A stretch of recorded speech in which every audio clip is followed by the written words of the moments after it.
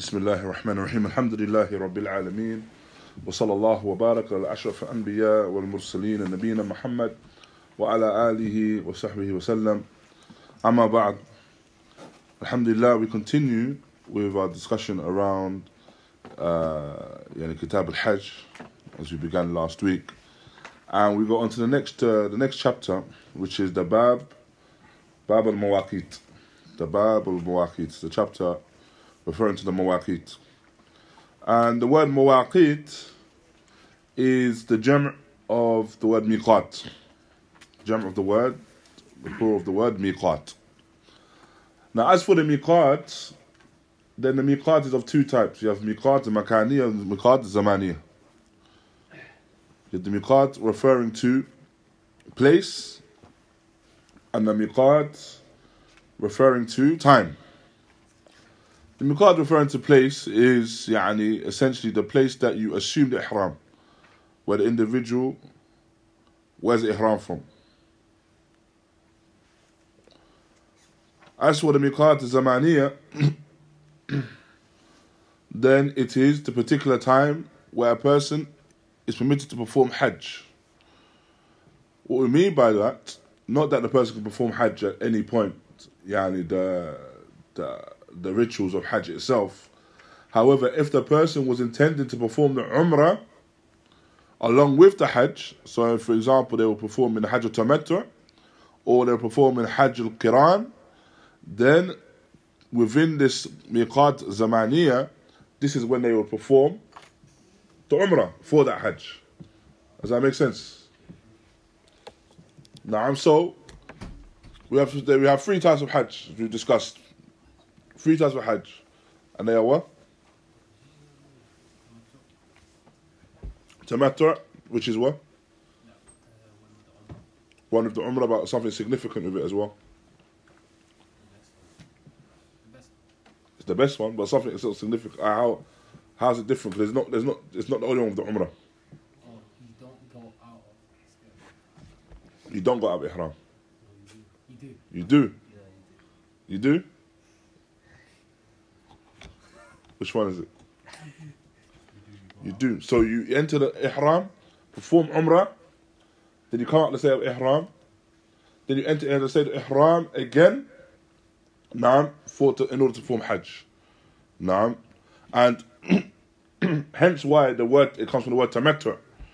The word tamattu' essentially from istimta' or something to fulfillment or enjoyment. Meaning that within that time, you're able to enjoy the things that you can do outside of ihram. Because you leave the state of ihram, if that makes sense. Hence why it's referred to as this term, tamattu'. So that's including umrah. But then umrah, then you come out of the state of ihram. Then you have the second, Kiran. Hajj al-Kiran, which is what? So you perform umrah, but you stay in the state of ihram in order to perform hajj afterwards. Na'am. Then you have the third, which is hajj ifrad. Na'am. And that is what? Hajj by itself, without umrah.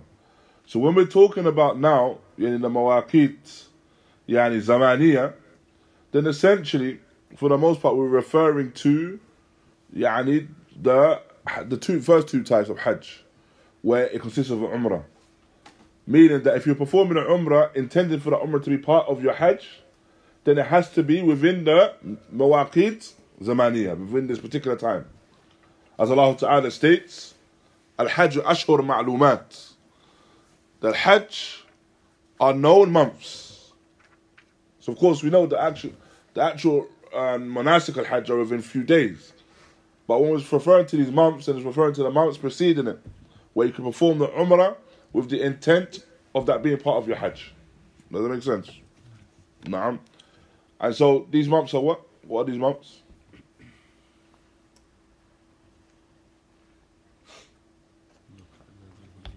Dhul-Qa'dah, Dhul-Hijjah. One prior to Dhul-Qa'dah, which is what? Shawwal.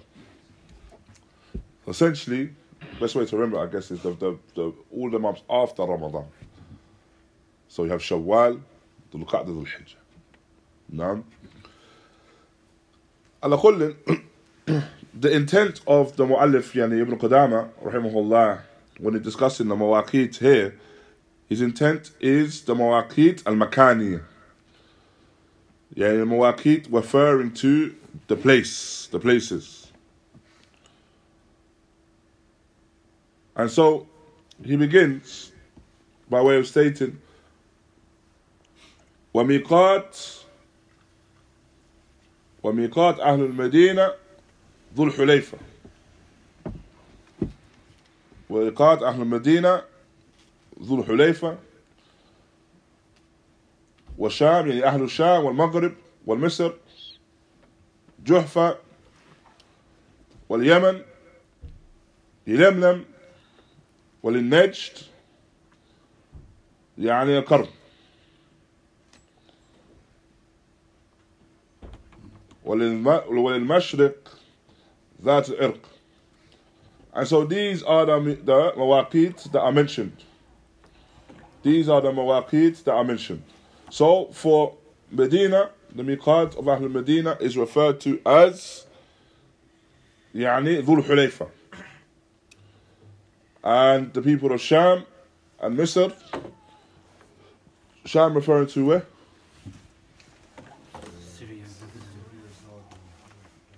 So to the north of Saudi Arabia, the countries that are known now, Syria, Lebanon, Palestine, Jordan. Now, is it all of them? No. Is all of them. And so, this is Sham, as well as Misr, Egypt.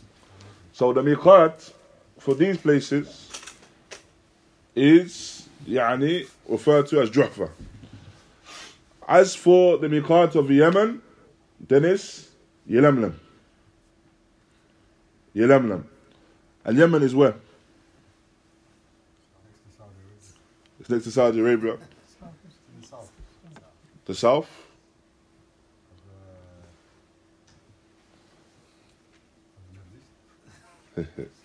You see why I'm asking in a minute, maybe. Because there's a, I can't remember the terminology for it, but it encompasses all that area. No. I can't remember the name of it.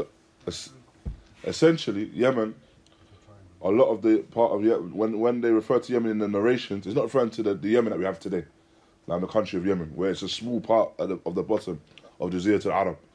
When they refer to Yemen, it's a lot of the land south of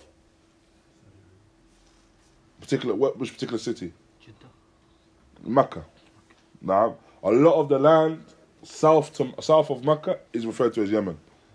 Naam. And so when, for example, in the narration, the Prophet ﷺ sent Mu'adh ibn Jabal to Yemen, he's referring to that land.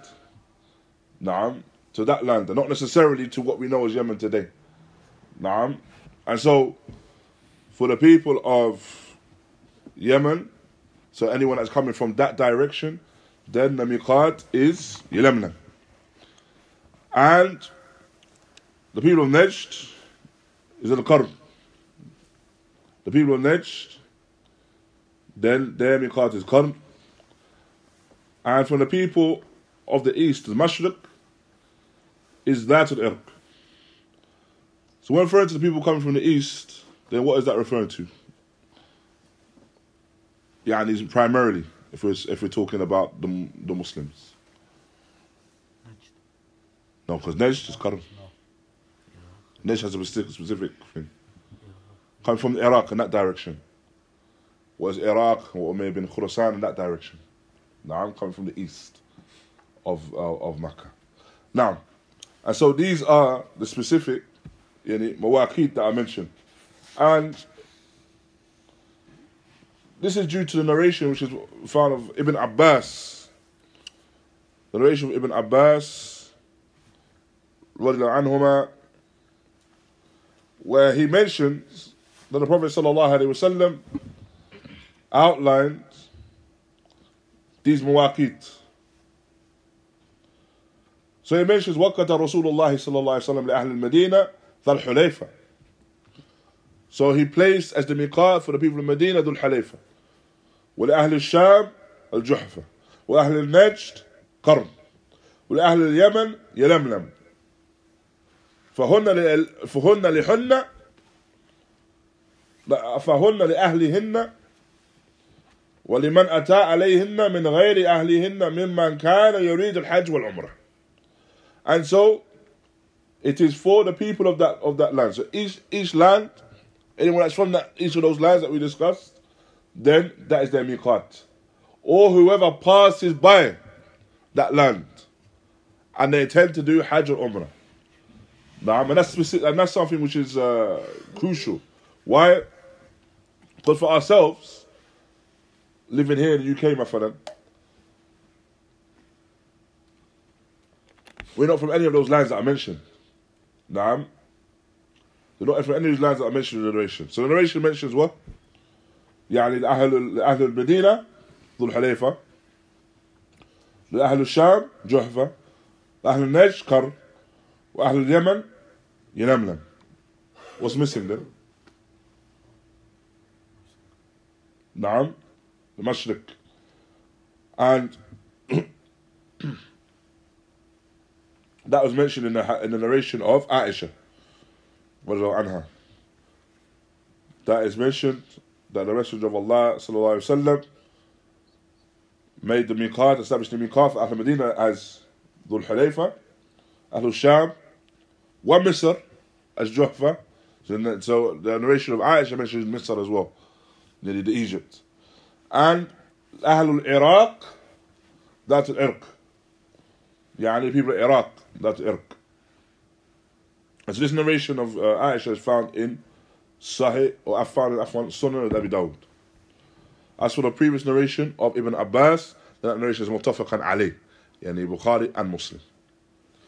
So, going back to what we mentioned, as for ourselves, that are past, as for ourselves are not from any of these lands, then we assume the miqat of the one that we pass, the first one that we pass, on our way to performing Hajj or Umrah. If we have the intent of going to Mecca to perform Hajj or Umrah, then the first miqat that we pass, that is the one we assume when we leave in our land. Or if you're within any land, so if you're in a land and then you are going to perform the Hajj or the Umrah, you're going to perform the Hajj or the Umrah, then you assume the miqat of that land, even if you're not muqim, even if you're not a resident. So an example of that is that, say if someone, they are traveling and they intend to go to Medina first. So they intend to go to Medina first and they perform, or they visit Medina, and then they intend to perform the Umrah after that. Then where would they assume ihram? From Dhul Hulayfa now. So they assume the ihram with Dhul Hulayfa, due to the fact that this is the point of that is their miqat. That is their miqat. Now, does that make sense? Now, thereafter, Ibn Qudami mentions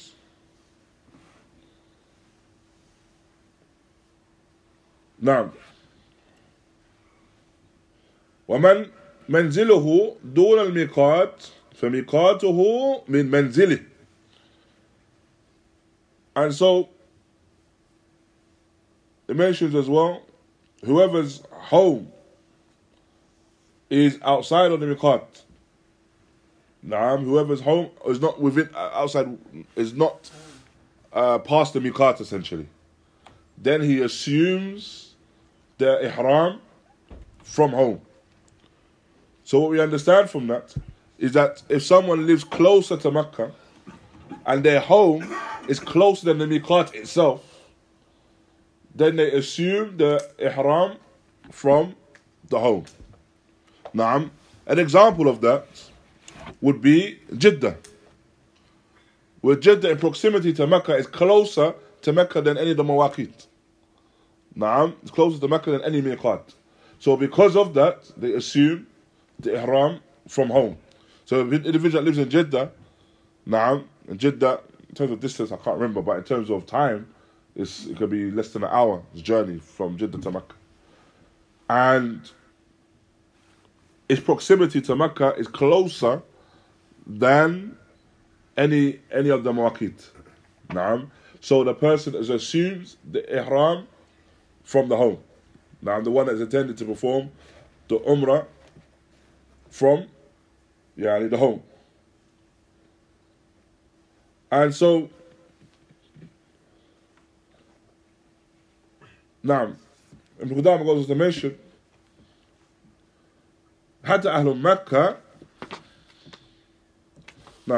مكة يحلون منها لحجهم ويحلون للعمرة من حل. And so as for Ahlul Mecca, then there's a difference, and it's dependent upon whether they are performing the Hajj or the Umrah. There's a specific difference depending on whether they're performing the Hajj or the Umrah. If the person is intending to perform the Umrah, then they assume the Ihram from the beginning point of the Hill. Referring to what? Referring to, Allah Ta'ala knows best, the boundary of the Haram. The beginning point of the Hill, referring to the beginning point where the affair is halal. Why? Because the boundary of the Haram area, is referring to, and it's a specific area where there are particular actions which are haram within that action, within that area. For example, what? Hunting. Now say it. Fighting. Now, where this area is haram for that. And so, hence this is why it takes the actual title, Al-Haram. Now, the Haram area is a specific area that surrounds Mecca. And so it's not, when we say the Haram area, not referring to the masjid itself. Rather, it's a larger area than that.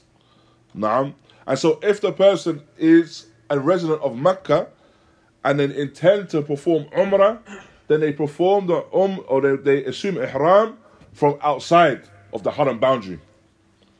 If they intend to perform Umrah, then they assume Ihram from outside the Haram boundary. As for if they intend to perform the Hajj, then they assume the Ihram from the home. Then they assume the Ihram from the home.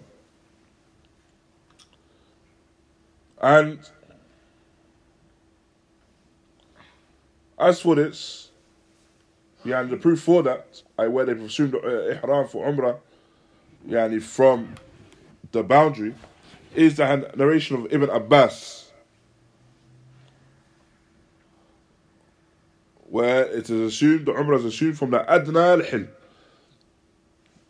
So the least possible place outside the Haram, essentially, which is the boundary of the Haram area. And now, likewise as well, we have the action of assuming the Ihram from the home. And the proof of that is the command of the Prophet ﷺ to Abdurrahman ibn Abi Bakr to perform or assume the Ihram from the home, for Hajj, and perform the manasik al-Hajj.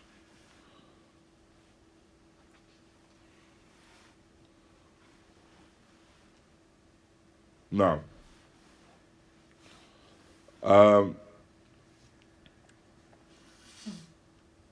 as in relation to this, then you have those that are resident in Mecca, and generally what you find is that they will assume the ihram from what is known as Masjid Aisha.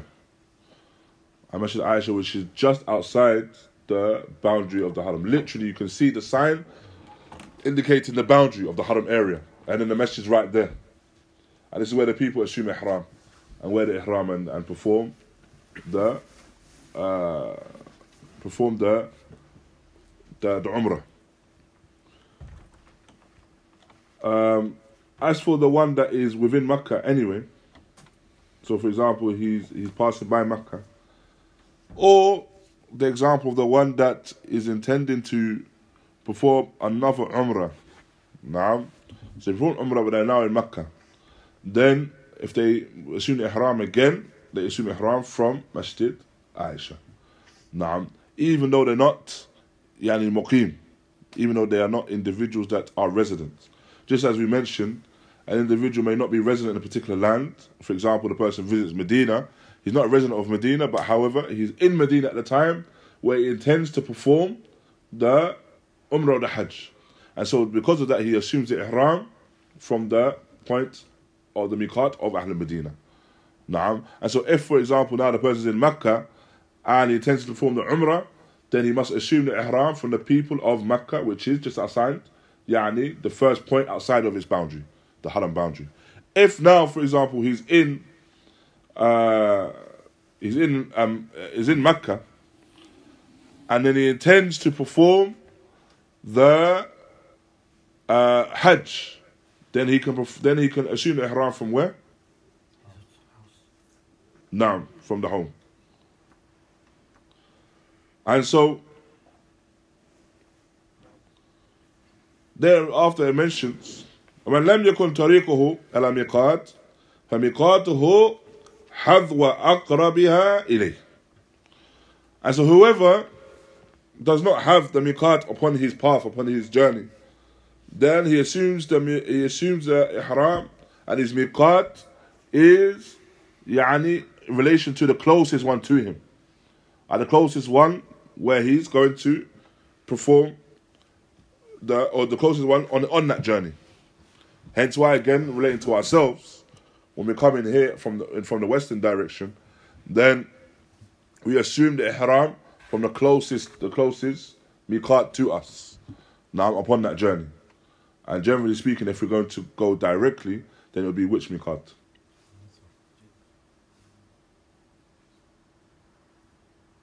Misr, which is? He said Misr?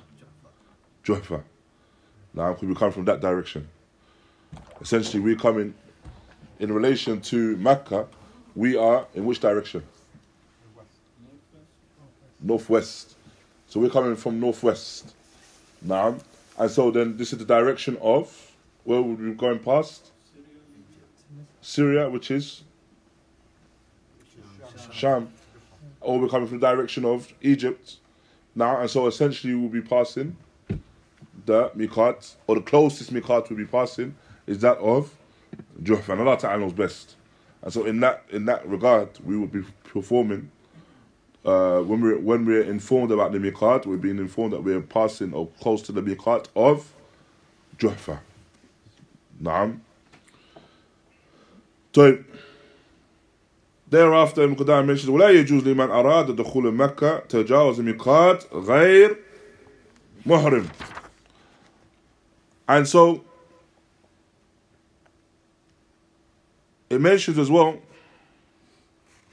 that it's not permissible for the one that intends to enter Mecca to pass the miqat without being in the state of ihram. Naam. And what do you understand from that? So do you understand from that anyone that wants to go to Mecca, you have to be in the state of ihram, sorry. What do you understand from it then? If you intend to go there for Umrah or Hajj, specifically. Naam. So for the one that intends to go and perform Umrah or Hajj. If they intend to go and perform Umrah or Hajj, then they must be in a state of Ihram when they pass the Miqat. The proof for that is the statement of the Messenger of Allah sallallahu alaihi wasallam, the statement which is Am khudhu anni manasikakum. Na'am khudhu anni manasikakum. Yani take from me your rights. Rights in English written R-I-T-E-S.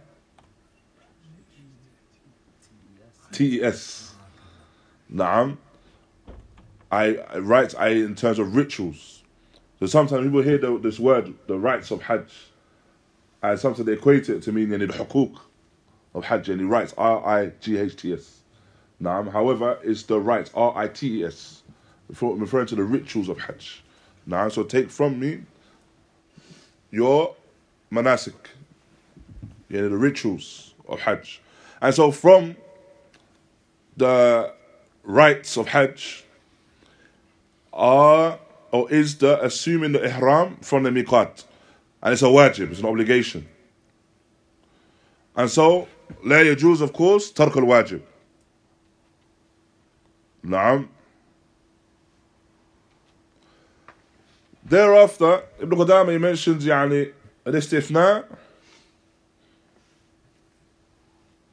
where he mentions إلا للقتال. And so, except for the one that is seeking to fight, قتال مباح. And this is referring to the قتال مباح, referring to the fight which is a necessity. And thus the proof for that which is used is when the Prophet ﷺ entered Mecca Yawm al-Fath, on the day of the conquering of Mecca. And he wore something upon his head. Na'am. And so what is the significance that he's wearing something upon his head? Because you can't cover your head when you're in ihram. You can't cover your head when you're in ihram. Now, even to the extent, I will go into it later, to the extent that some, they mention as well, when a person's sleeping, they should strive not to cover their head when they're sleeping with the blanket, because they're in the state of ihram.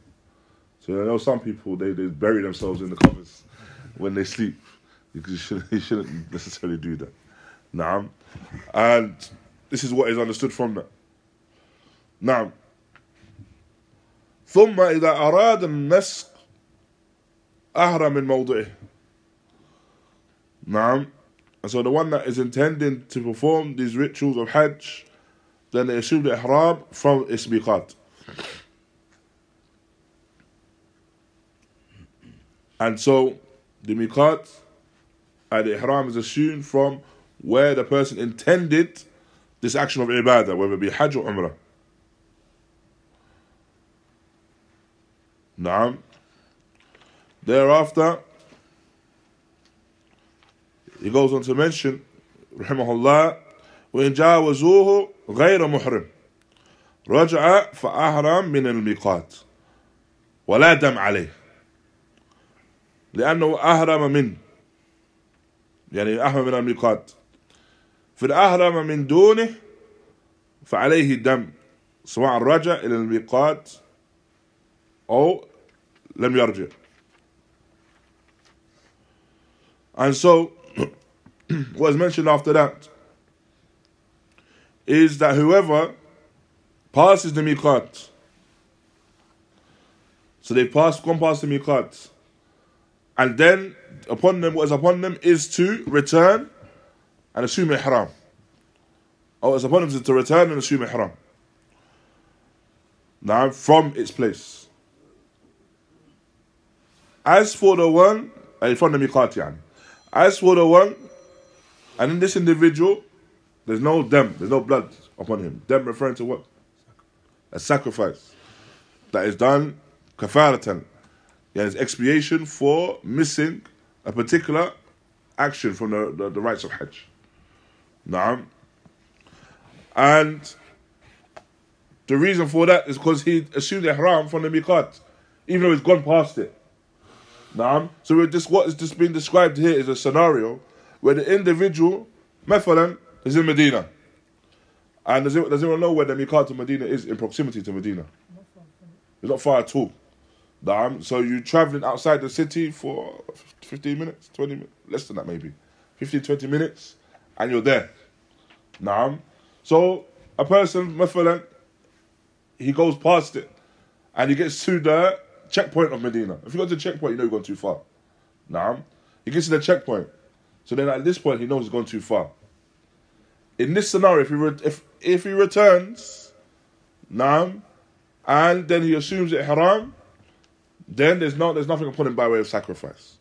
Why? Because he has assumed ihram from his correct place, even though he went past it initially. As for the one that assumed ihram after going past the miqat, so it's lesser of a distance. فَعَلَيْهِ الدَّمْ. Upon him is to do the sacrifice. سواء رجع إلى الميقات أو لم يرجع.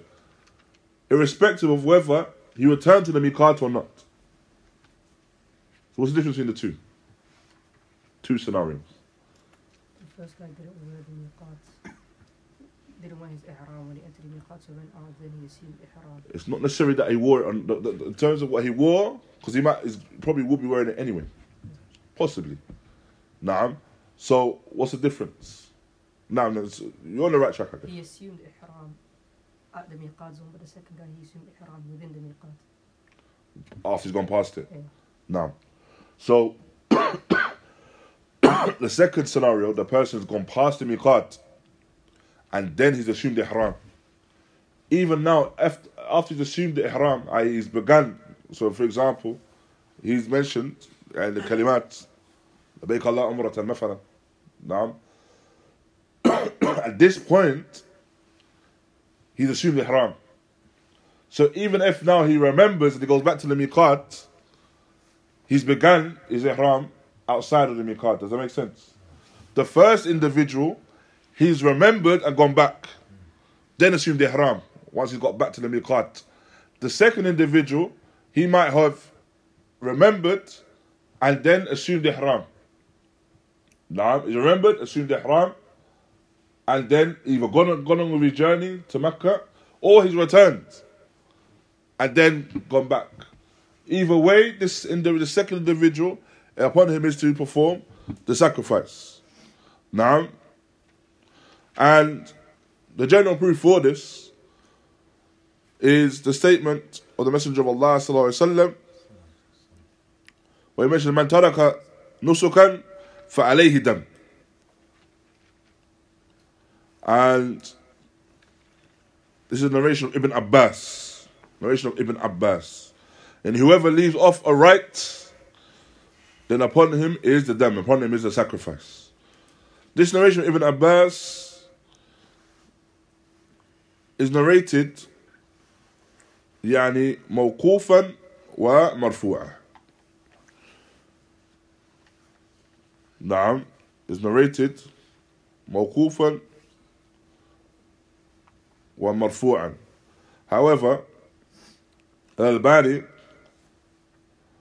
Shaykh Al-Albani rahimahullah, he mentions that this particular narration is only affirmed يعني موقوف على Ibn Abbas. So it's only affirmed to be that which is Ibn Abbas, narration from Ibn Abbas directly. Allah Ta'ala knows best.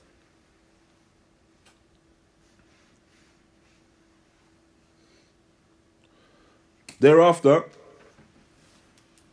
Ibn Qudama mentions, وَالْأَفْضَلُ أَنْ لَا يَحْرِمُ أن لا يحرم قبل الميقات فإن فعل فهو محرم. And so there's no khilaf There's no difference of opinion in the ways regards to this. However, that which is better is that the person assumes ihram. The person assumes ihram from the miqat. So they assume ihram from the miqat and not before it. Now, so they assume the state of ihram from the miqat and not before it. However, there's no khilaf in relation to the one that does so, he is muhrim. Now, so for example, the person, he's on the plane and he hasn't even left Europe yet and he assumes ihram. مثلا. Now, it's better that he doesn't. But you know, some people, maybe some individual, for example, it could occur that a person maybe he's going for the first time, or he doesn't know the nature of most of the airlines. They will tell you that you're approaching the miqat. They'll tell you you're approaching the miqat in 30 minutes. They'll tell you you're approaching the miqat now. Now, so the person might not know this. So, in anticipation of that, or in fear of missing the miqat, he will just assume the miqat, assume the ihram as early as possible. Like, he's flying over Italy and he assumes the ihram. Because he doesn't want to miss it. And if he's going to fall asleep and he starts to worry about it. Allah. In this scenario, this individual is still muhrim. Now, he's still going to say to ihram. And it hasn't negated the fact that he is muhrim. Allah Ta'ala knows best. Thereafter, has the mentioning, the final thing mentioned, وَأَشْهُرُ الْحَجِّ شَوَّالْ وَذُو الْقَعْدَةِ وَأَشْهُرُ مِنْ ذِي الْحِجَّةِ. Naam, and أشهر الحج, and the months of Hajj, as we mentioned, are Shawwal, Dhul Qa'dah, and 10 days of Dhul Hijjah. Why is it only mentioned 10 days of Dhul Hijjah? Because after that you can't do Hajj. No, after that Hajj, you can't do Hajj. Now, and this is the statement of many of the companions that mention this particular affair of these months. One of the companions that mention these months, are Ibn Abbas. Ibn Abbas mentions it in the Sunan al-Darqutni.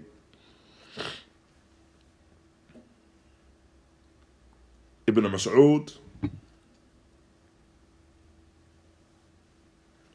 Ibn Umar, and Ibn Zubair. Radiyallahu anhum ajma'in. And there's no specific differing when it comes to the fact, or there's no differing when it comes to the fact that the first of these months of Hajj, the first of these months is Shawwal. The first of the months of Hajj is Shawwal. Wallahu ta'ala a'lam. ونكتفي بهذا القدر إن شاء الله. جزاكم الله خيرا.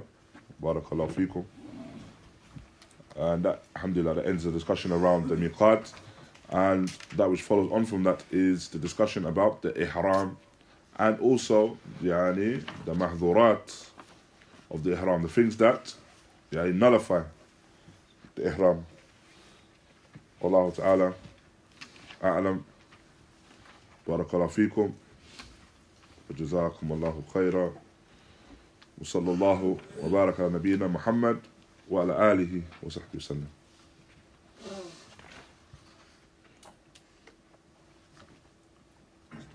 No. What you mentioned about for the one who enters the ihram after the miqat, that's a sacrifice. Is that for Hajj and Umrah? For both, the Hajj and Umrah. So that scenario, just the person when he goes back, does he have to renew his intention as well? Does he have to renew his intention? So which one, sorry? So the one that went past, but he didn't back in. Yeah, so then he, in terms of intention, not necessarily renewing intention, because the intention is always there. Now, the whole purpose of his journey is Umrah. and it's manifest that he has that intention because he's wearing the malabis al-ihram. So the fact that he has that intention is manifest in particular ways anyway. Naam.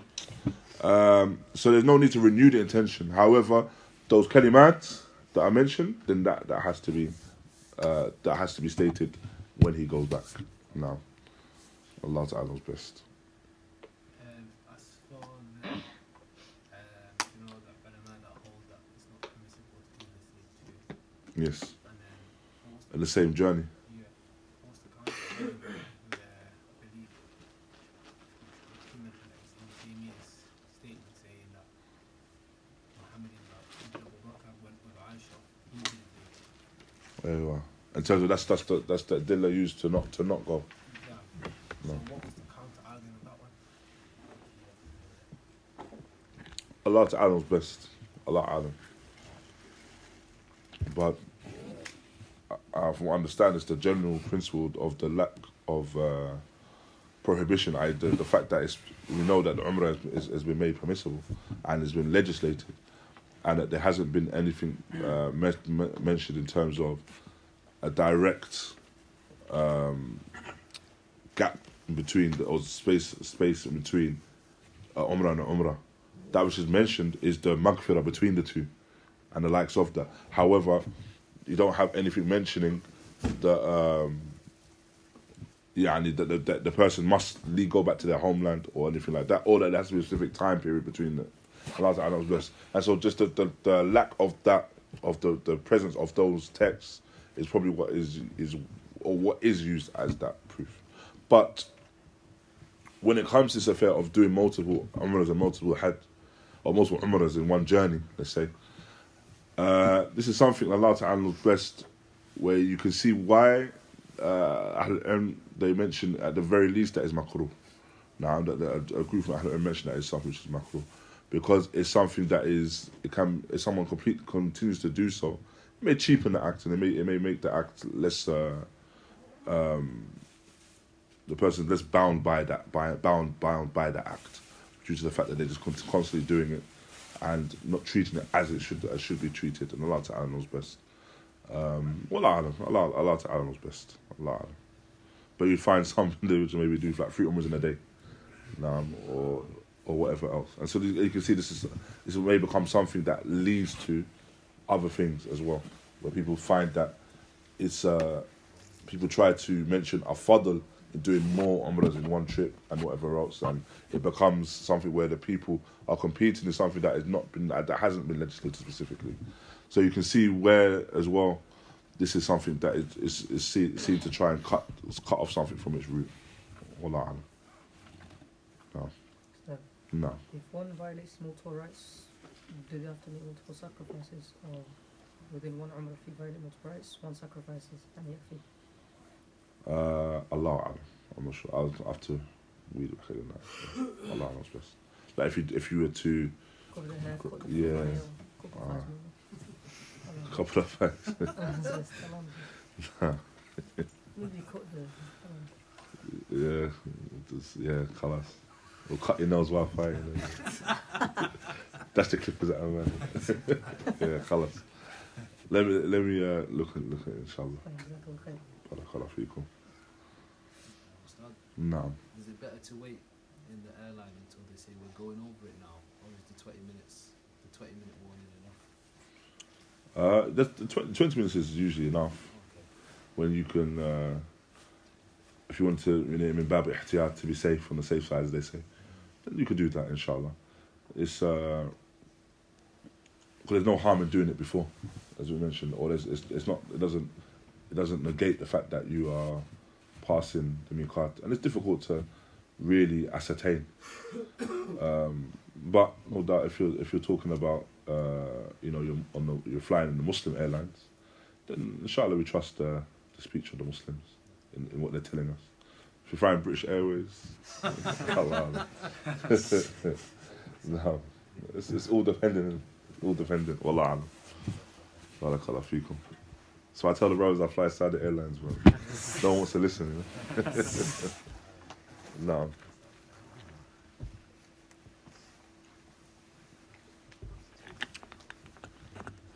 Barakallah feekum. صلى الله وبارك على نبينا محمد وعلى آله وصحبه وسلم.